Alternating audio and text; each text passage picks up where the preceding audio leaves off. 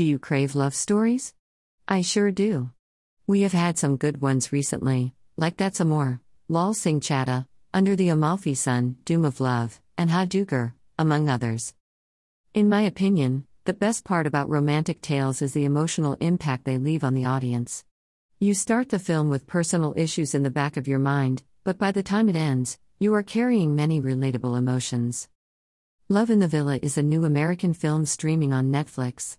Moreover, it is a romantic comedy that promises to be swoon-worthy, charming, and feel-good. Here's my Love in the Villa movie review, where I present before you the things that work and those that don't for the film. Table of Contents. Love in the Villa Review Summary. Love in the Villa Synopsis. What works for Love in the Villa? What doesn't work for Love in the Villa? Final word. Love in the Villa Review Summary. The whole runtime of Love in the Villa contains mostly half-hearted attempts at making their way into the audience's hearts. It lacks some essential ingredients to make a love story work. Love in the Villa Synopsis. Image credits, Netflix. Julie's lifelong dream of visiting Verona, Italy, is finally about to be fulfilled. However, the moment she reaches her accommodation in the new city, Julie faces the wrath of double booking. She must share her villa with an obnoxious individual if she has to save her trip from spoiling. Written and directed by Mark Steven Johnson, Love in the Villa stars Kat Graham, Julie, Tom Hopper, Charles, Raymond Oblock, Robert, and Laura Hopper, Cassie, in lead roles. What works for Love in the Villa?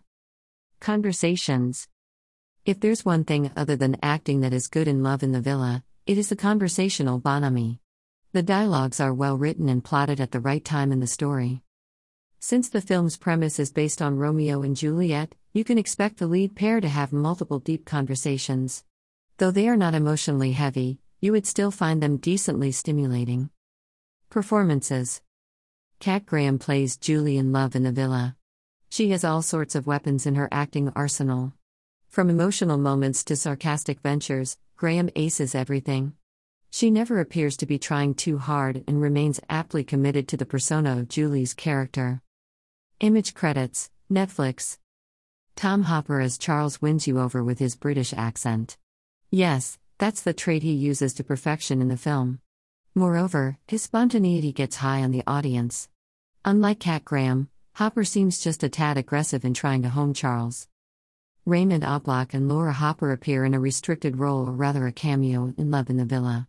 While Laura portrays an ostentatious Cassie, Oblock plays a constrained Robert. Both of them honestly follow the commands of the director. What doesn't work for Love in the Villa? Conventional storyline. I didn't find Love in the Villa suitable for contemporary times. The story has no novel ingredients to hook you. Even the recently released That's Amor left a better impact than the Kat Graham starrer. Image credits, Netflix. Love in the Villa has a traditional love story setup. The heroine meets the hero, and they try to get rid of each other before falling in love.